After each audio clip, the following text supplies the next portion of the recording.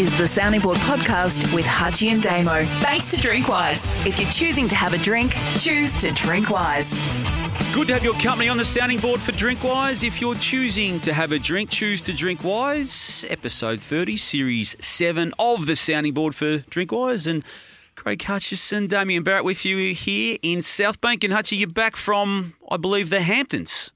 5 days overseas, Damo. Hello. Yes, a very quick client trip, so in and out and intense time. So good to be back. Thank you for sitting in for me on... Before we move off the Hamptons, you say client trip, and I've got no doubt it was because I did see a photo. But there was some friends too, Hutchie. There were some friends too. Blanksy was in the photo. I did see old mate Brad in the Hamptons. In fact, a quick story from Brad.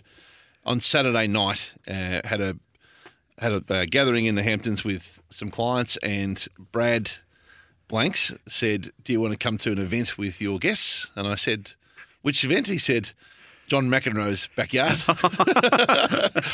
There's an event around the corner, raising money for the Johnny Mac Foundation. So ended up with John. To coincide with the US Open starting. There's a name drop for you. John, who was in town, and Patrick McEnroe, his brother, who's, of course, the tennis commentator, hosted it. And that was my Saturday night, Damo. And was this establishment far from the other establishment where you used to harass Hillary Clinton in the Hamptons? 5 minutes away from East Hampton. It was within a stone's throw, though, of where the Winklevosses played. And I saw only 6 weeks ago. So, yeah, it was in and out. Not much time to do much, Damo. But and the reason I do know this, Hutchie, I did try and angle. I wonder whether Johnny Mac had remembered the story of how he brushed me on the event, which I've told on the Sounding Board before. I got caught on stage with him all those many moons ago, and he didn't. Was he were you at Channel 7 at the time? And he was commentating 4/7? Yep. And my job was to interview him for Merrill Lynch at a marquee outside the Rod Laver Arena after the Legends game, which ironically ended exactly at the time that I was told it would, 1:30. The doubles final. Had a 5-minute awkward walk with him where I tried to make small talk, asked 15, 20 questions. He ignored me the whole way. I thought I was in a lot of trouble. Got on the stage and he was warm and gregarious and called me by my name. And I thought, finally, I've made friends with him, and I got off stage and he sacked me straight away. So I did try and revisit that on the weekend and got similar treatment. You went and saw him again? You went up to speak to him? Was that the same event? Yes. Take me through this one. How'd you go? Hi, John. Hutchie. Yeah, look, you may not remember. Anyway, he and his brother were very good hosts, and it was an interesting night. Thank you for sitting on Footy Classified. But before we move off you, Hutchie, I know you're trying to move off, because I need to get to a photo that was posted on social media by Richard Oppin, who I'm assuming was the client you were there with in the Hamptons. He was one of them, yeah. Yep. I say this, Hutchie, because you've got a couple of rules in life, and one of the strongest ones is don't get photographed with alcohol. Last count, there were 15 glasses of alcohol or drinks of alcohol on the table. None in my hand. Well, you're in the photo with these... And another disturbing part of this photo, Hutchie, was Johnny Brooker has got his shirt undone and open, and there's a lot of skin. You won't find a photo of me drinking ever. So that's Don't get defensive, Hutchie. Have a look at the photo. Jane, I'll get Jane... Actually, Jane's going to post it. You can call in the forensic on it. Jane's going to post it during the course of the week. You will not see us... Hutchie, there's Aperol Spritzers. There's Bud Light, your preferred US ale. Damo, I'm sure there were people having a friendly drink in the photo, but none of them are me. Hang on, don't go this far with it. You didn't have a drink on this occasion, on this photo? Not in the photograph, I didn't. No. I know the exact photo you're talking about. I am not in possession of any alcohol in that photo. No, in 25 years, to my knowledge, I've never been photographed. I've done a count of the number of alcoholic beverages with the amount of people around the table. There's more than one alcoholic beverage per person. Yeah, there is. Yeah. I'm sure there is. So someone drinking too. None of them are mine. I've got some great advice. We've talked about this. We've just got nearly Spin City away. Damo, if you can tell me point blank there's something in my hand, you win. Otherwise, you lose. You've lost. There's nothing. I leaned in on a photo that others were taking. I'm not holding anything. It's beyond dispute. Move on to the next topic. We've just done... I think it was Eddie who gave that advice originally. Yeah, it was. 25 years ago. You've always referred to Eddie. Eddie reckons he told you never ever get... It's good advice. It's great advice. Yeah, it is. And you, of course, speaking of being away and filling in, you filled in on Footy Classified. For you, I filled in for you on Monday night. I couldn't fill in for Eddie because I went to the AFL one on AFL Awards night on the Wednesday, and TJ filled in for Eddie, but I filled in for you on Monday. I saw the social media coverage of you hosting. Yep. Bit of an underwhelming performance by all accounts, but we'll move past that. But you had Chris. I got zero feedback, which actually was good. I think that's that's good. Reflective. No, zero is as good as you get. If there was any type of hashtag for the reverse of trending, that was you on Twitter on Monday night. Such was the underwhelming response. You were blending rather than trending. But you had Chris Scott on and came on, really good guest. Had you seen Chris in the flesh? Yes. Since he famously had to join me in pulling you out of the weeds of the Halloween party after Brad Scott and you ended up in a dust-up on Halloween, which spilled into the cobwebs of a Halloween menu that were hanging from the roof. Yeah. And you had to get untangled from the cobwebs with Brad Scott in a fracas, and Chris and I had to... So did that come up after the show? It might have come up, Hutchie. The sight of you looking like a scarecrow trying to be untangled from the cobwebs on Halloween. You've told this story and put that much mayonnaise on it. There were no cobwebs. It was Halloween cobwebs. It was Halloween, but there were no cobwebs in the fracas. You quote unquote lost your balance, hit it up in the cobwebs, and you needed untangling. We had to bring in people with whippersnippers. To untangle you. The fire brigade came in to untangle you from the cobwebs on East 23rd Street. I've heard you tell some stories of events that I've witnessed with my own eyes, and you've taken them to levels that never... This is your best storytelling ever, You went from having no costume to having an instant costume. You were just wrapped like a mummy in these cobwebs after Brad Scott had made light work of you. And Chris was an arbitrator. Anyway, that's what happened on the day. And you and I didn't talk for 3 days after that. No, well, you didn't talk to me. I didn't talk to you. You were small-minded about it. Oh. I moved on pretty quick. Oh. Hey, a couple of things on us while I was away. Small-minded about it. I got a few things to get off my chest. Right. These are some observations I made on social while I was away, Damo.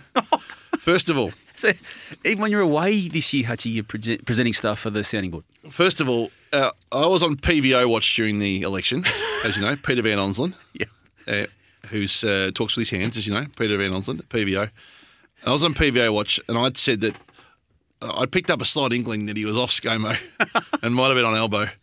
A lot of people didn't want to buy into that, and they were sending tweets saying he was a former member of the Liberal Party and he's a Liberal Party. And so I was like almost ready to concede defeat that I was misreading it, even though he was attacking ScoMo. I think you rolled over when you were challenged on this. And then post-election, of course, he went after ScoMo because he didn't move out of the lodge for 4 days. He said he was squatting.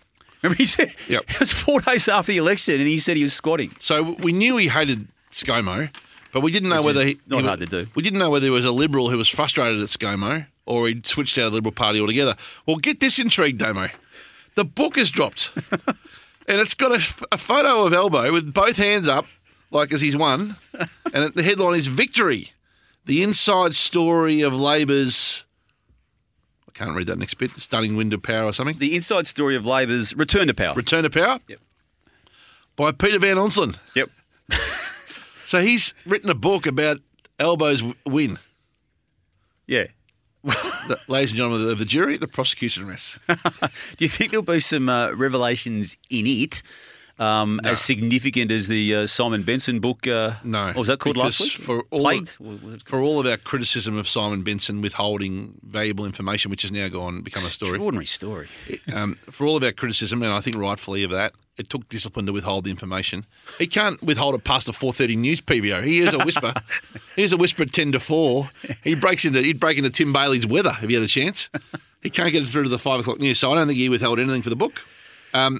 Second thing is on the TV front. Oh, there's a couple of things. I've got to play something for you live on this, Hutchie, because I was going to try and leave the doorstop topic off the running sheet today, but that was our good-natured intent to move on. It was, yeah, but we are now getting bits sent to us and background information sent to us. I will not reveal the name of the person who has sent this, but as we speak, I'll just forward you. In fact, Jane's going to play for you a live cross. Ed and Woolley, Channel 9, 9 News during the week, doorstop with Christian Petrarca. Now, this video runs 2.5 minutes. I only need you to concentrate, Hutchie. I've time-coded it for you. Jane, get to 30 seconds in, please, and I'll get Hutchie to describe what you are about to witness here at 30 seconds in. Please, Craig Hutchison, live. Well, there's Ayrton. Frame me in. So he's been framed in beautifully. Yeah. The cameraman's above him. Now, what about that bit?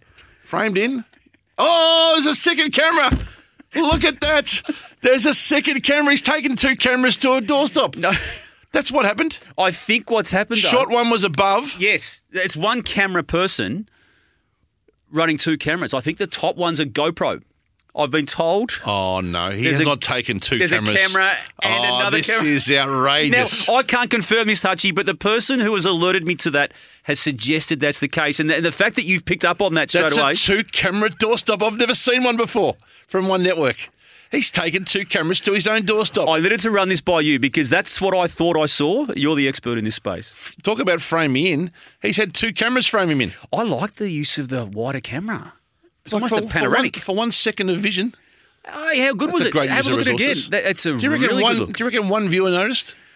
How good did he look? There's no, you don't need to be framed in with that camera. You don't think he's sensitive about his hairline, do you? That's why he's been, Oh, Hutchie. been framed in on an angle. You can't talk. Well, I can't. can talk. That's why I can. I speak from experience. He's hanging on for dear life. I went out gracefully. I wasn't going to take this He's conversation taken there. a two-camera shoot to a doorstop. Hey, you know network rivalries, right? Oh, yeah. We've talked a bit about this in the past. I'm only joking. Don't Oh, you're not joking. But he's been framed in beautifully. That is, I like that. and that's me and Track. That's gonna ramp things up with Mitch and Tom. Yeah, I don't think they got the budgets, have they? 7 to get two cameras to her. I have to pull with Rob Waters in order to get a two-camera shoot. Now, the other thing that I noticed we've talked about this in the past. This is a bit in on TV, but let's sort of open the gates a little bit. I've said to you in my TV journalistic career that I was as worried by the internal competition as more than the external, and particularly the interstate bureaus. Oh, you have. You've discussed this on this program. Yep. Interstate bureaus or people you needed around you. Is that your horse? Hello, broadcast. Yeah. No, it's Clint Hutchison's horse and Matthew Hill, the commentator. But I'll tell you what happens when it wins. So we're watching. In the We're just cutting in here, and we're doing this show at 5:07 as we speak on the. I'll do the John Vertigan for you on the before Hello broadcast on the Wednesday of this week. 3:30, the place number 3, Invincible Jet 180, and no third dividend, Magical Land. So that's just watching in the background as we speak. Now we're doing when track. When that horse wins, I always get a couple of text messages from people who have got Clint Hutchison's name in their phone and hit my number by mistake. Because in the race book it says C. But don't you own a horse with a broadcast name in it or something like that? Newscaster or... No. Okay, good. But you watch... I'll leave my phone there for you, Damo. I bet you I'll get a text from someone saying, we did it. Anyway, well done to Clint. So internal newsrooms are a concern. Because generally if you've got a story, you want to hang on to it and no one to know. But often you need others around you to help you, an editor or library or a chief of staff to get your So camera. it's got to get out at some stage before it goes to where is what you're saying. Well, I was paranoid about telling anybody in the office. And I'm still dirty on you, and I've told you this on air too. That time you got Bomber Thompson on at the middle of that drugs crisis, you didn't even tell me, your running partner, that you had him. Because you got to be very, very cautious of this. Might have been able to tell me, actually. Oh. You told me worse. You're still learning. You brought me into far worse life issues than that one. But anyway. So I reckon if you're serious about your craft, you tell as little people as you can, and you don't let anyone internally know what you're working on. You and Tim Cleary were extreme on this. I've never seen two operators like you two. We were paranoid. Anyway, The interstate bureaus, I don't take it that seriously. And I'm led to believe, it's hit my desk, that we saw a recent example of a lost story in the Channel 7 newsroom based upon internal comms. Well, you used to lose stories yourself, didn't you? Happens. I think you have named names in the past. Well, I'll name some names here. It's my understanding that Adam Kingsley being signed by the Giants was a story that was sourced by the Channel 7 newsroom in Sydney, and it may have been Mark Beretta or those close to Mark, but anyway, they had the story and they've clearly had to put it in the rundown, let it be known, or source some vision, some file shots, which is always dangerous, from the Melbourne Library. Because no one I would imagine Sydney would know who Adam Kingsley was. And I mean that quite... Well, they wouldn't have in fact, there are people in Melbourne who... Yeah. They would have had to ring Melbourne and say, who's this guy and do we have any footage of him? And the library is the most trustworthy part of newsrooms because they are permanently paranoid like journalists, but it's... Why are they paranoid? Aren't they there to service because there's a million building? Journalists who are walking in there paranoid every day. So they're on the secret? They're good. Okay. But it's often someone in the did you hear someone just rang library? So anyway, I understand that was when Sydney went to source information about Adam Kingsley from the Melbourne newsroom that it pricked the ears of Tom Brown, who recognised that it was a story that he might not have had at that time coming from Sydney, and how fast could he reconfirm the information that he'd been fed from the Channel 7 Sydney newsroom and then put it into the ecosystem as his own. And I believe it was white labelled and distributed as a Tom Brown exclusive inside 5 minutes. Now, I'm happy to stare anyone down who wants to take me on that. And I say this with the highest possible praise because I was a frequent redistributor of internal information. Hang on, so you stole as well? Oh, it's You only tell the stories where you were stolen from. Did you steal? 100% I stole. Oh. Now, I reckon the interstates, they would get as many wrong as they'd get right. So you had to actually sift through the... You get a story, so-and-so in Channel 10 Perth's going with, so-and-so's the new coach of the Eagles. You've got to be a bit careful. Yeah, okay. But every once in a while they get a nugget right, and you've actually got to move quicker than they can themselves. And I believe, to his credit, our man Tom Brown moved. And before you knew it, he was in front of the Twitterverse and the 4:30 News saying 7 News believes, bracket Sydney. Aaron Kingsley. So hats off to Tom. Okay. That's exactly what I would have done in the same situation.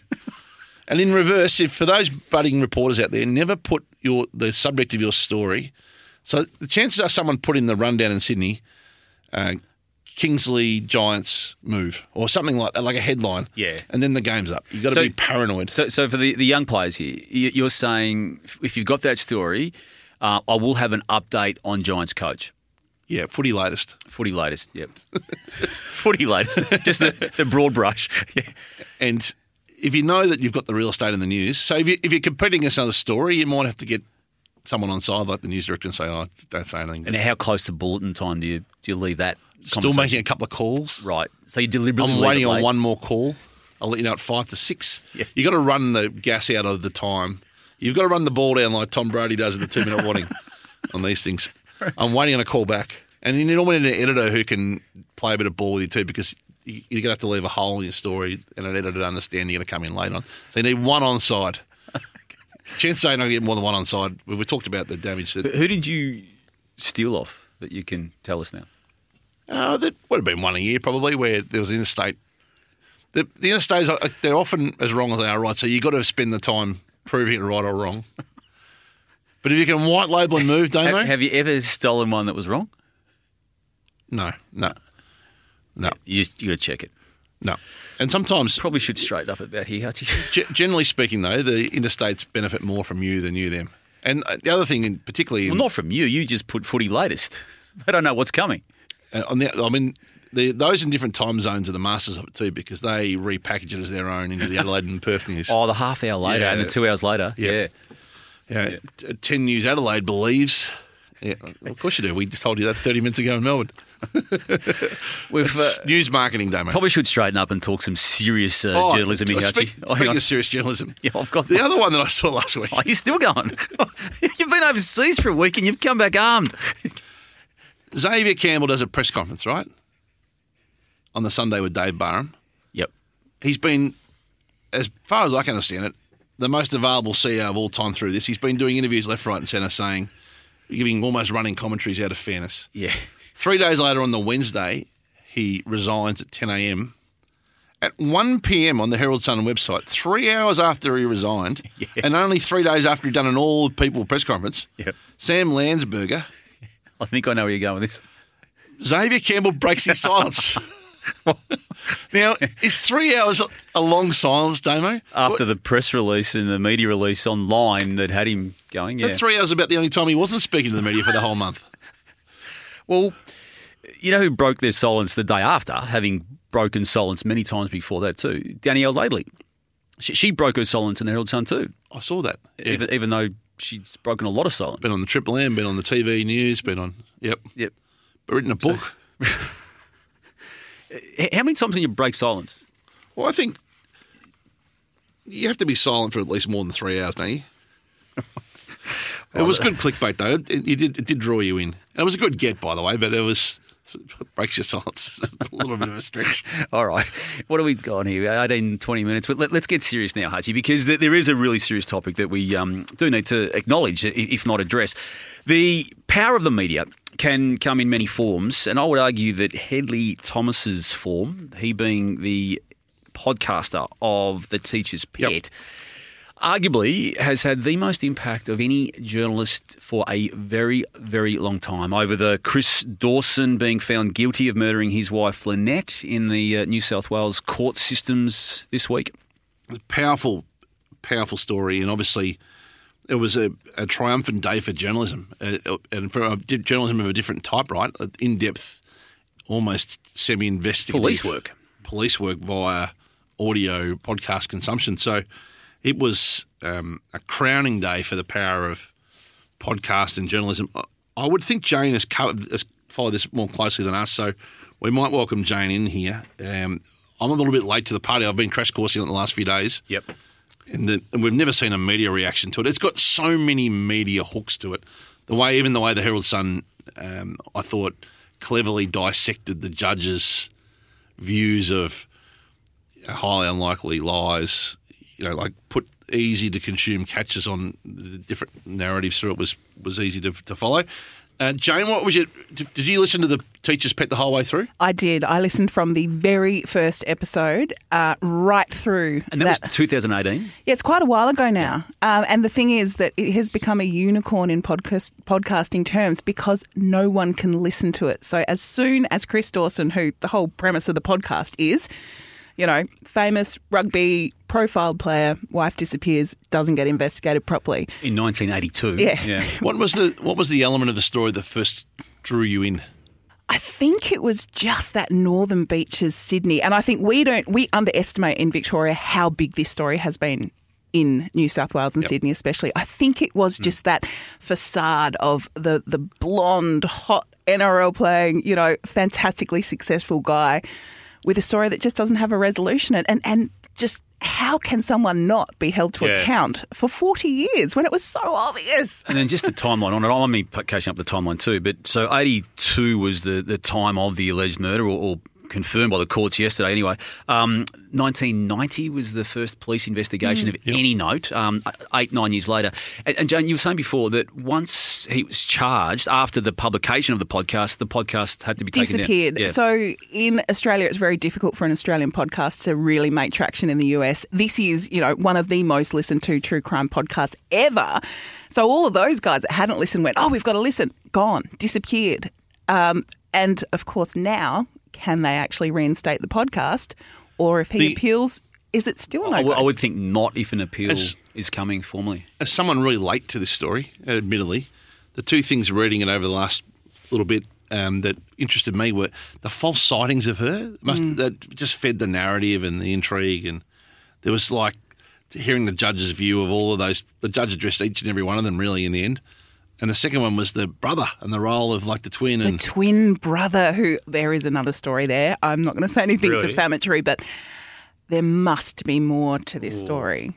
So the relationship with, and then yesterday the vision of the brothers, I guess, being quite hostile towards the media and probably being treated pretty, like the media were right in their grill yesterday. It was uncomfortable viewing. It's not unfair to ask though right now. What were the police doing though, is it? I mean, I'm not the first person to ask that, and there's no legal issue with asking that, is there? I mean, how can it be a journalist basically 40 years after the event forcing a proper investigation into it?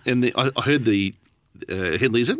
Yep, Hedley Thomas. Say outside court yesterday that this wouldn't happen in modern times and the technology's better and some of those things. It couldn't, and that's probably to your point of why is this so fascinating. It is that with no evidence, no body, and no one to say she didn't just go and join a cult or decide to bugger off, police, well, what are we meant to do? Hands tied. So it speaks to the power of the relationships of those men involved in club football who, of course, police very much involved in those football circles too. And if you do go back and look or read some of those stories, the investigation into, why the journalists weren't asking more questions, why the police went more into it, and Hedley's determination 40 years later to actually speak to sources. So the media was in... maybe don't say too much because obviously the podcast has been taken down for a reason. That if the media had gone harder on why it wasn't being investigated, But that was the day, 1980s, whatever. Women just disappear, don't they? So fascinating. It's an extremely sad story.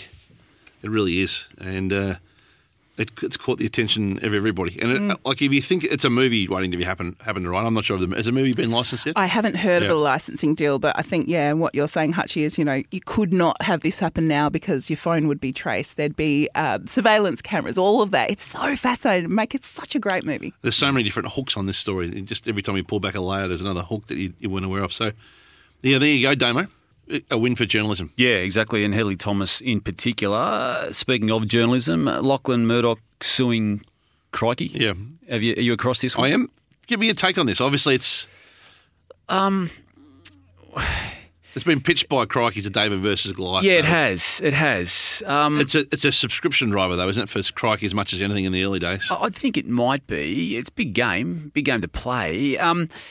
Ultimately, Hutchie, you've got to... And I don't think Lachlan Murdoch should do it, if you want my opinion. I think he's got other things to worry about. But having said that, if there's part of an article... They were called unintended co-conspirators. Yeah, of the January 6 Capitol riots. Strikes at the heart of your integrity. It does, and that's what I want to say. So, look, I don't want to get too bogged down in the actual specifics of the legal case, but if you're making claims of that nature... Look, we talk about this regularly. I work backwards. You work backwards. Yep. What can you prove if you absolutely have the proverbial gun to their head? Now, can anyone prove that? That the media outlet in the States, Fox News, was part of it? Again, they're not the first people to say that, yes, they were, but proving it is a whole new ballgame. And then once you get lawyers involved, Hutchie, sometimes it doesn't matter whether you can or can't prove it. And I'm sure a lawyer will win here somewhere. I'm sure 90% of non-news core journalists would be barracking for Crikey here and being on the side of the smaller business and taking the big beast on. And that's an easy narrative to take. Hold them to account. And then there's also a narrative that gets fed of, why would you sue when you don't need the money? And you don't need the money to be suing, so what are you doing that for?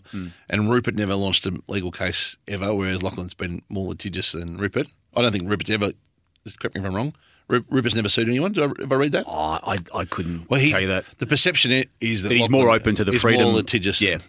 Now, but I have some empathy for Lachlan. It's like if it were my publication and someone had called me an unindicted co-conspirator of an event of historical significance, disgrace and treachery like that, I'd be standing my ground too. And it's not about the money for Lachlan. It's about making the point and setting the precedent. Yep.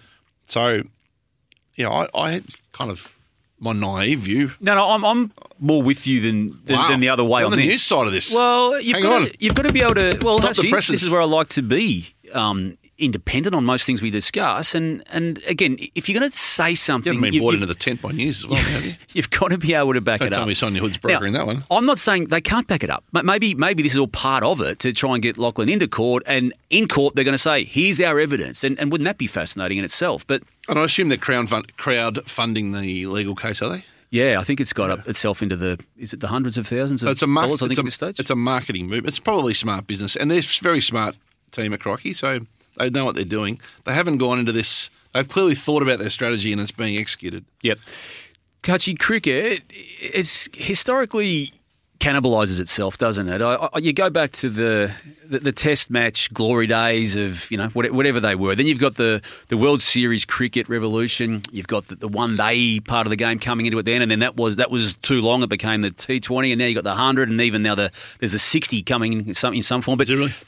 But I just ask it because there's another form of cannibalism I think going on right now in terms of the access or rights for the Australian BBL teams to have Australian cricketers who historically haven't played the BBL in the summer being paid a premium over the other people in the same competition to play. I'm referring to David Warner, obviously, and there will be others. So you have a problem with this? I wanted to ask you the question because you do. Why should he, though, be paid over and above what, say, Glenn Maxwell has been paid, who has been supportive of this competition from the very outset of it? I'm a big believer in you pay the big money to the highest entertainer. Don't get me wrong with that aspect of it. Yep. But this is a change in play now, where we're now basically paying outside the cap. Yep. We tried to jazz some interest in it with a draft, which I still to this day don't know what was about, and that's for others to judge. But I had no interest in it. I don't know what it proved. I think it actually was a fizzer from what I could tell. I chose not to watch it, but I caught up on it. I don't think much happened in it. And then I'll talk about the cannibalism. As we have discussed before, you've got this UAE League and the South African League at the very same time on the calendar. Not quite. I think it's mid-January, isn't it, the UAE? So there's going to be a bunch of players who play the first half of the BBL and then... Well, if it's first half and then take off, that's cannibalising itself, yeah. So it's in a dicey predicament, cricket, on so many levels. Well, and the changing on the run is part of its problem. Well, I disagree on that. Like, circumstances change. When they first did this deal, they had a highly invested media partner who wooed them. But they also had a real focus on bringing in the best international players you could bring, and then that just disappeared. They did. Disappeared. And that to me was its appeal. Yeah, but they had some personnel issues where they got lost in translation at the time. Well, they had personnel change at CA. They had a pandemic in the middle, which affected. The change in bringing in internationals happened before the pandemic. So let's not lump that into that conversation. No, I agree with that. As I said, there was a change in personnel at the start. The people that were in charge changed, and the new mob were a bit not as quick at understanding that you need to reinvest as aggressively as you did. They were a little bit lazy potentially at the time and presumptive on the product, and then they found themselves trying to get out of that as COVID happened, and it got harder to get players in, and then the new leagues pop up, and before you know it, and then the seven turn on you, and then before you know it, your circumstances are entirely different. So what they're doing now is trying to buy their way out of the problem, which is what I would be doing and what you would be doing. You can't actually sit there now and say, okay, well, we just can't let market forces play on here because it's not working. We've got a problem. We're being sued by the broadcaster, and that money's highly in jeopardy. And the ability of someone else to replace it is in jeopardy as well if we don't get some sex appeal into this tournament. Now, Warner over here's got an offer. We've got to defend that position. So we're going to have to pay him marketing money, and they would be offering. You watch how much Warner will have to do for Channel 7 as part of that check, by the way, or for Fox or both. There'll be a heavy component of on-ground miking and all that good stuff. And they need to buy themselves out of the problem. So, yeah, there's people who are unlucky in that. The loyalists and Maxwell's, highly unlucky in that they've been there and they've... And he doesn't... I mean, everyone needs the money, but he wouldn't be complaining about this. I am on his behalf. Yep. Yeah, he's done the hard yards here, I reckon. And has helped prop it up. But the world is not fair in that regard. It's a need and want world, supply and demand.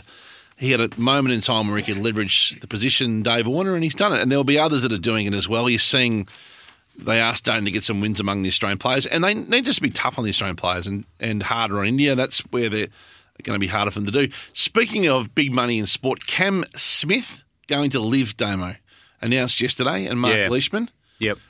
Now it's eventually happened and it's real. How do you feel about it? As it's drawn out, this story, Hutchie, I just defy anyone, and I think we touched on it a few weeks ago, I defy anyone to say no to that type of check. Now, it's relative to people's lives, but the 140 million Australian that was put in front of Cam Smith, I defy anyone to not, A, contemplate that, and even B, accept it. So you watch work backwards from the moral judgments and all of that, and I get all of that, Hutchie, and that's all part of your decision-making. But good luck to the person who says no to that. And I say this a bit sweepingly and with a hint of sarcasm to it. Historically in tennis, for 50 weeks of the year, we're like Nick Kyrgios is a peanut and Bernard Tomic's this, and Leighton Hewitt should stop behaving the way he is, and then they come to the Australian Open and win the first round, and we just fall in love with them for 2 weeks. Yep. That's going to put pale to what's going to happen with Liv. We're going to have this legion of angry people in media and the Saudi money and all of those things. And then when they come through for two events next year, because it's the only one, like the US PGA Tour is not coming through Australia anytime soon. No. Whereas Liv's going to be you watch everyone lean in on it as a product. So will the media? The whole media? Is there an aspect of media yet that you've detected won't? It will swing significantly behind it, I think. Because it's going to be there's going to be Australian content. There's already Australian companies involved in Liv. So the human rights part of this, and let's not get too bogged down in that, actually, because we don't understand it the way we probably should. But that's the issue, isn't it? There's already Australian media companies with the Saudi Arabian staff working on Liv. Yeah, it's a global product now, and we're going to see most probably at the start of the tour next year, aren't we? In March or February, we're going to see an event in Sydney. Yeah. And so like the journalists will turn up day one and ask all the gotcha questions. But So you would have taken it too? the check, Yeah. I think he's absolutely entitled to. Yeah. I don't sit in judgment for him on. No, that's what I'm saying. I don't either. And I look, if someone does, I'd be keen to see why they would make it a compelling argument to say no to it. Because it's not as if the other mob's squeaky clean either. Okay, there's not human rights issues with the PGA, but there are other issues of a significant nature. There's some atrocities in human rights issues in Saudi Arabia, in Doha, in China. Every you can make him out an argument everywhere. And Where do you draw the line? And you can't pick, if you want to be this way, you cannot pick and choose your issues. Yeah, I mean, it's you could mount a defence for taking the money and putting it towards good, and you could equally mount a case that you should never go near it. And I understand both sides of it, but I think Cameron Smith's absolutely entitled to look after his family first and to build the life he wants to live. Absolutely. Question of the week time. On the sounding board, it's our question of the week for DrinkWise. If you're choosing to drink, choose to DrinkWise. Hutchie, you've managed to get a subscriber to your theories about the make good coffee and the breaking bread type of catch-ups in Kane Corns. He's been big on this and he's now going public with it. And as Bodie on Twitter is now our question of the week for this week, because he asks this: isn't there expiry date after breaking bread? Hutchie and Robbo's breaking of bread a couple of years ago seems to have expired. Last few weeks on this podcast and off the bench, he's been talked about a lot more. Yeah, I'm not sure I understand that question, Brody. I've always got on well with Robbo. Oh, look, we had Spin City off the top, Hutchie. I don't want Spin City as part of question of the week as well. Every time I say this, you laugh at me. I like Robbo. We've got that Spin City as stinger as well, Jay. I just find myself working on shows with people that don't. Now you're blaming me and Pickers. You and Picks. So I get bundled in like I'm the drum player. I'll answer it. I'll answer it for him, Bodie. Yeah, there is an expiry, and Hutchie's breaking bread with Robbo expired about a minute after he left. That coffee that you've talked about. I had disagreements of topic, so I disagree with the way he treated Caroline Wilson. That doesn't mean it doesn't affect my view of the person. It's just that I feel like, correct me if I'm wrong, I can have an argument with someone on an issue, but it shouldn't affect the way. No, I think Bodie's onto something. I think he is. Just as we wrap up today, Hutchie, I didn't see your name in the Australian Financial Review today under the headline Lindsay Fox's 85th birthday bash. No, yeah, there's a lot of names. Was there? Yeah. Who are the ones that caught your eye? The ones that caught my eye.